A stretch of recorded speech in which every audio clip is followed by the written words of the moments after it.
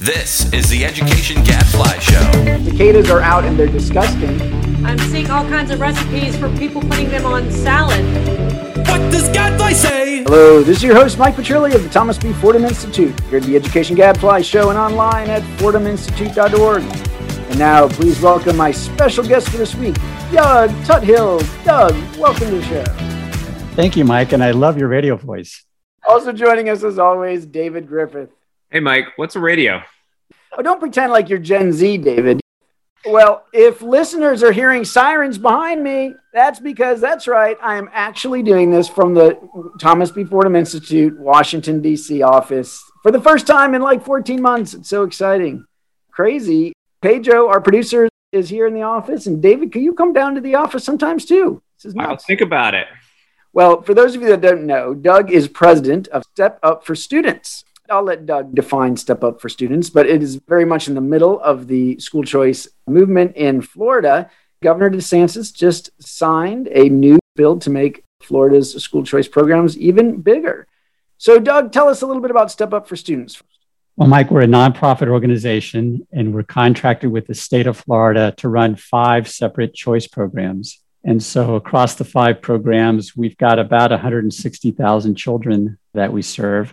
And the new legislation is going to have us pick up a 6th program, which has about 30,000 kids on it. So we'll have about 170,000 kids on scholarship, and next year will be well over 200,000. Yeah. Which a bunch of them, you manage the logistics of making this happen, right? Getting the money to flow and handling all of that. Doug, let's talk more about this new school choice program in Ed Reform Update. So, Doug, Florida has been a leader in school choice for a long time. We were talking about before the show about, not just private school choice, but charter schools, interdistrict choice, magnet schools, virtual school, you name it. Florida has been crushing it. And so tell us what is important about this latest program. How's it going to be different? And why is it something that the rest of us should be paying attention to? Well, Mike, if you look at the evolution of programs around the country, we all sort of go through the same pattern, which is originally there's a lot of diversity in the programs, special needs programs, low-income kids. We tend to start small, a lot of very diverse programs. And same thing happened in Florida. I just mentioned we now have 6 different programs. I think the legislature said, okay, it's time to grow up, begin to integrate these programs, make them more simple, more elegant, more easy for families to access. And that's really the big message in this bill. It significantly improved access. There's over 1 million students were added to the eligibility through this program, to the new legislation. That dramatically expands a number of children who have access, combined programs to make it easier for families to apply. I wrote a blog post the other day called it the normalization of choice. A lot of what's happened is these programs are sort of little islands. We now integrated them into the funding system of the state, of the normal public education funding mechanism. And so what you're really seeing is a simplification over time, make it more user-friendly, and sort of the normalization. It's now basically a normal part of public education. And as I mentioned, over half the kids in the state are on some kind of choice program. And so it's now normal in Florida. So 1 million kids newly eligible. Florida is a big state, but that is a very big number. So are those kids eligible now based on income? Basically, you don't have to be as poor as you used to have to be to get a voucher in Florida? Yeah, they increased the income level from about 77,000 for a family of 4 to just under 100,000. So that picked up a number of kids. We also eliminated a public school attendance requirement for a lot of the kids. And so eliminating that public school attendance requirement actually opened up about 1 million more kids were now eligible. Between that and the income level increases. Yeah, it's a pretty dramatic expansion of access. Obviously, 1 million kids aren't going to apply for the fall, but it does open things up pretty dramatically. Now, and is there a limit on the number of those kids that could actually participate? The only limit is the number of seats available in schools to serve them. The low-income program is not an educational savings account. It's not an ESA, which means that the kids would have to be in either a district school or a private school. They do have transportation scholarships to go to a district school, or you can use a scholarship for tuition fees for a private school. So really the only limitation would be the number of seats that are available to them. And as you might imagine, on the supply side, the number of seats are expanding pretty dramatically in the private sector right now in Florida. So, Doug, let's take up some of the primary arguments against expansion. So, first one is Do we really need families making six figures or maybe just below six figures to be getting private school choice? Wasn't the idea that this was originally going to be for the neediest kids, either because they're low income or maybe because they're special needs and not getting well served in the traditional public schools, or maybe because their traditional public school they're assigned to was terrible? Now you're talking about middle class, even depending on the cost of living, upper middle class families getting access to private school. Is that something that we should be using taxpayer money for? Well, our philosophy has always been that every family deserves a right to match their child with the educational environment that best meets their needs. And if you're a cop and you're married to a teacher and together you're making, $120,000 a year and you've got three kids and you want to put them in a Catholic school, it's really unaffordable. And so we just wanted to make sure that there's no families that are being left out. We always prioritize the highest poverty kids because they oftentimes have the greatest needs. But our philosophy has never been that only some kids deserve access to the schools that best meet their needs. We think everybody should, whether it's a charter school or a magnet school or a zone neighborhood school. We're agnostic to the choices. We've never been a pro-private school choice organization. We've always been a pro-education choice organization, and we're agnostic as to the choices families make. But when we find families who are being priced out or being blocked out for other kinds of reasons, we try to reduce those barriers to maximize access for every family and every child. Okay. However, and I'm playing devil's advocate here, but I do worry you've got limited supply and the schools still get to decide who comes in their door, right? It's not a lottery at the school level. They can use their own admissions requirements. Are you worried? What if they start saying, well, maybe we'd rather have the middle class and upper middle class kids rather than the low income kids, because maybe we're not as confident about our ability to serve low income kids. Do you worry about that happening now with this expansion? Well, I'm an evidence kind of guy, trained as a social scientist. So I tend to follow the data. And what we've seen, at least for the last 14 years that I've been president, a step up is that supply continues to chase demand. Mm-hmm. And the schools are very committed to serving children. We haven't found any cherry picking at all. There are situations where kids with some deep in special needs, spina bifida, Down syndrome, things like that. Sometimes the schools feel like they're not really comfortable with some of those special needs. But frankly, this is also true in district schools. Oftentimes district schools will say, that's why we have special ed centers in a lot of our school districts. So we haven't seen any evidence, Mike, of schools really cherry picking and saying you can't come in. A lot of our schools, about 80% are faith-based. And as part of their core values is serving the community. And they're particularly enthusiastic about serving the underserved and children, low-income children, minority children. That's their passion, to be honest with you. And so it's this beautiful thing where people who are coming into the education market have a core value of serving the underserved, and they're very passionate about it. And so we haven't seen any examples of people saying, I'm sorry, you can't come in because you're low income or you're whatever. That's not something we've seen. David, you might be a better job at playing devil's advocate than I am. I want to hear more about the politics. I can guess at them. I always feel like I can guess at them, but I guess I'm just curious. You make it sound like it's pretty smooth sailing. I can't believe it's actually that simple, right? Is there pushback or are there bumps in the road up ahead that you see? Kind of where do you see things going from here? Or do you think it's just going to create its own momentum?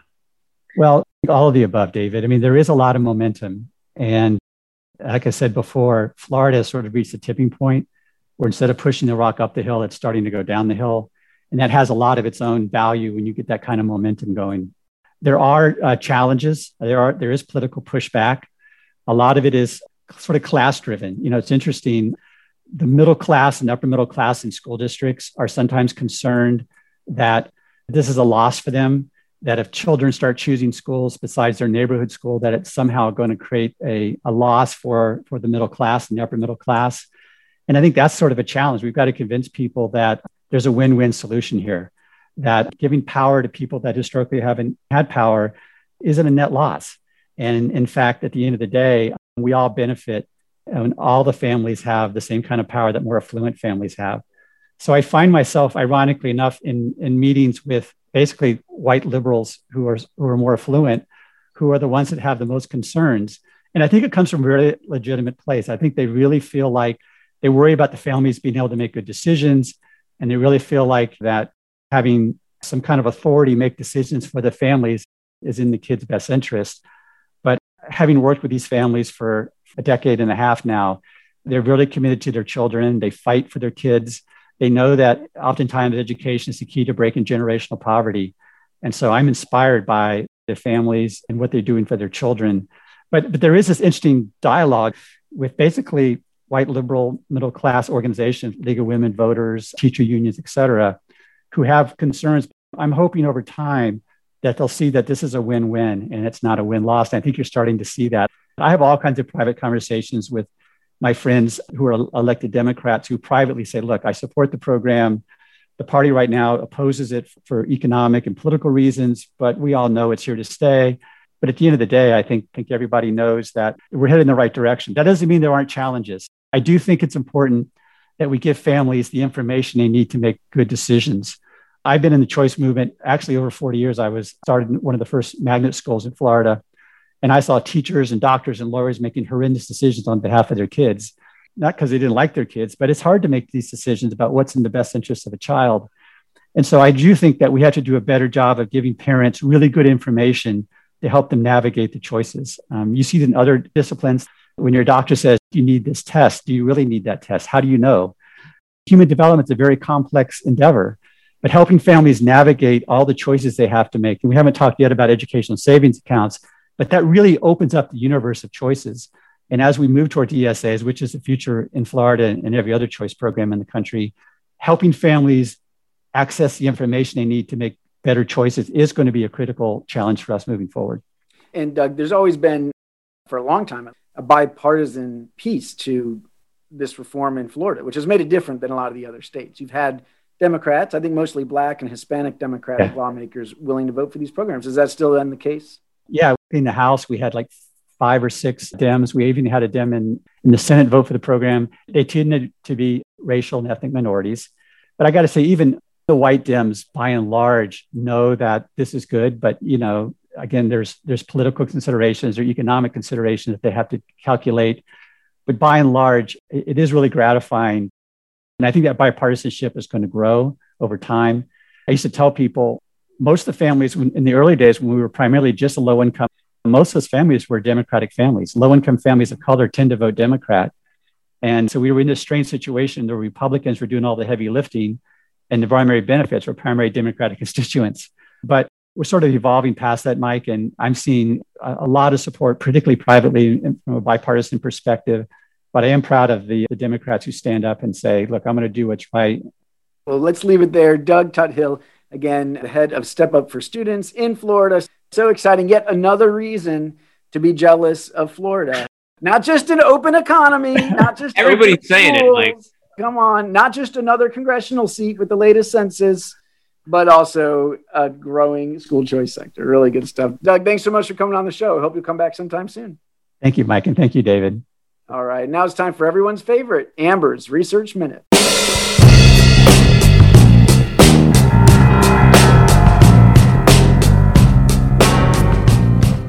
Amber, welcome back to the show. Thank you, Mike.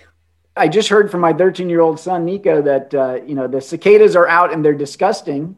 It is just getting started. I have not seen the first one yet here in Richmond, but I am on the lookout. I'm seeing all kinds of recipes for people putting them on salads, right? As the new crunch. Protein. Yeah, the first time I saw it the other day was because my dog Thunder was trying to munch on one. It looks like something out of a horror movie, right? Yeah, they do. And I just think it's fascinating. You got to love evolution and nature. Like, this evolutionary strategy is to have so many come out at the same time that predators literally cannot eat them all because they get stuffed. Yeah, it's sort of like think tanks, Mike.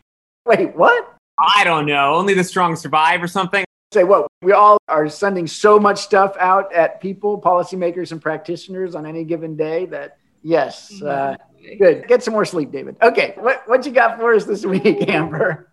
I stumbled on these meta-analyses that are published in the Review of Educational Research, which I don't normally cover, but I'm thinking, these are quite useful in a field that doesn't often aggregate research. So this one is on what we know about how to engage users in online learning, especially since many individuals begin online courses and don't complete them. I thought at first it was about K-12 students and online learning, but it's actually about engaging adults in online workplace learning. So they have to be involved in an online professional learning course as part of their profession. But then when I kind of dug in, I thought, I think it's got some applicability to K-12 education. And especially as many of the studies involve teachers who are taking online PD. So scholars are examining, again, engagement in online learning, not the degree to which it actually increases one's knowledge, skills, and abilities, which is obviously the goal here. But prior research has shown that engagement is an enabler and a predictor of learning. So researchers were just interested in trying to decompose what engagement looks like and how it works. They examined 3 types of engagement: emotional, which refers to a learner's feelings about their online experiences, such as are they satisfactory, or are they frustrated with it? Then they look at cognitive engagement, which refers to the learner's intention to immerse themselves in the online experience and concentrate on the material. And number 3, behavioral engagement, which refers to the actions that they take, like the amount of time spent online, the number of logins, course completion, and so on and so forth. They undertake a lengthy process to identify studies around the globe that meet their criteria. It is a long process. I don't have time to get into it. It was a long study, but they end up with 51 studies going back to 1990, which struck me as maybe a little too far back, given the differences in technology. 1990? 1990, yep. They have 9,500 participants in mostly high-income countries. They decide, after looking at what they've got, to conduct both a meta-analysis with the quantitative studies where they have the effect sizes, or they can calculate the effect sizes. That's about 23 of those 51 studies. And then they do what's called a narrative synthesis of the rest of the mixed methods studies and the case studies that also met their criteria. So, they kind of got 2 things going on here. Basically, they find that most of the studies that they gathered did not meet their criteria for high quality, and that very few are experimental, and they fall into the moderate quality category. But basically, they say, we got to start somewhere, and we hope that the field starts to do better, higher quality studies relative to engagement. If 7 findings, honestly, there were way more than 7, but so this is going to be kind of a grab bag. Number 1, across the studies, one's perceived sense of self-efficacy or confidence with technology was the most studied angle, and individual demographic influences like age, education, and ethnicity was least studied. There was no relationship between a learner's perception of their confidence or self-efficacy with technology and their completing the work. Number 2, across all studies, they found that a well-structured online course and higher learner satisfaction with the content design were correlated with a learner's intention to keep taking online courses and basically achieve the learning objectives. Moreover, they often found that the often flexible, unsupervised nature of online professional learning in the workplace meant that engagement in the course favored highly self-disciplined learners. If internal influences such as learner interest and motivation were high, learners would overcome the barriers and set aside time for online learning. Number 3, aspects of the course design, like the duration of the course or the use of different types of media in the course, did not influence learner satisfaction. Number 4, the education level had a negative association with emotional engagement, in that more educated learners felt online courses were less useful to them, perhaps because they knew the material already. Number 5, learners' age was negatively correlated with cognitive engagement, meaning that older learners reported lower intentions to use online learning for their development, both because they had heavier workloads and saw less benefit to their jobs. Number 6, there were contradictory findings in terms of offering rewards for completing online courses. Some studies showed that these rewards increased persistence, and others saw no impact on persistence. However, interacting with peers and the course facilitator facilitated persistence and completion. Moreover, learners were more likely to finish when their organizations gave them time to complete the learning during the workday. And number 7, they looked at the industry and found that it explained a decent proportion of the variance in cognitive engagement, with educators showing the strongest effects. In short, teachers who are interested in online learning engaged more deeply with it, and they found it more useful than did their peers in the health, banking, business, and corporate fields. I love it. Teachers, there's lifelong learners. I mean, there is something to that, right? I think there is. No, it's interesting, Amber. I guess I have this bias. I haven't done a ton of this. We don't require or expect a whole lot of this at Fordham, unless you count watching webinars and panels and things like that. But at the U.S. Department of Education, and it was always compliance stuff. You know, it was like the ethics training or, you know, but various things that were required. It was just like the most tedious, boring. It is. Engagement's key. And I don't know, I'd be curious, like if it was a topic that you actually got to choose to study, right, versus something where you were just being told to do it mainly as a check. Right. Well, I mean, at Fordham, right, we have our employees come up with their own PD goals. What do you want to learn? What do you want to do more of? It's not like the supervisor says you need to do this. So there's the hope that you're identifying your own sort of gaps in your knowledge and skills, that maybe you'll be more motivated and engaged with reaching those goals. Can you say the bit about the different types of engagement again? It was emotional and cognitive and behavioral. Okay. That's interesting. It makes me wonder. I mean, my first question whenever someone says engagement is, what on earth do you mean? It's intuitive that it matters, right? Yeah. But it's also a little fuzzy. It's the kind of thing that makes a researcher mutter the words construct validity. I mean, those are three very different things. Right. Yep. And I suppose you can be emotionally engaged virtually. Actually, I'm surprised. I'm surprised by what I get out of Zoom. And I had the chance to take an online course pretty recently. And, you know, it was interesting. It was almost like being in a regular classroom in terms of developing relationships with the students, and except it was a lot easier to pass notes.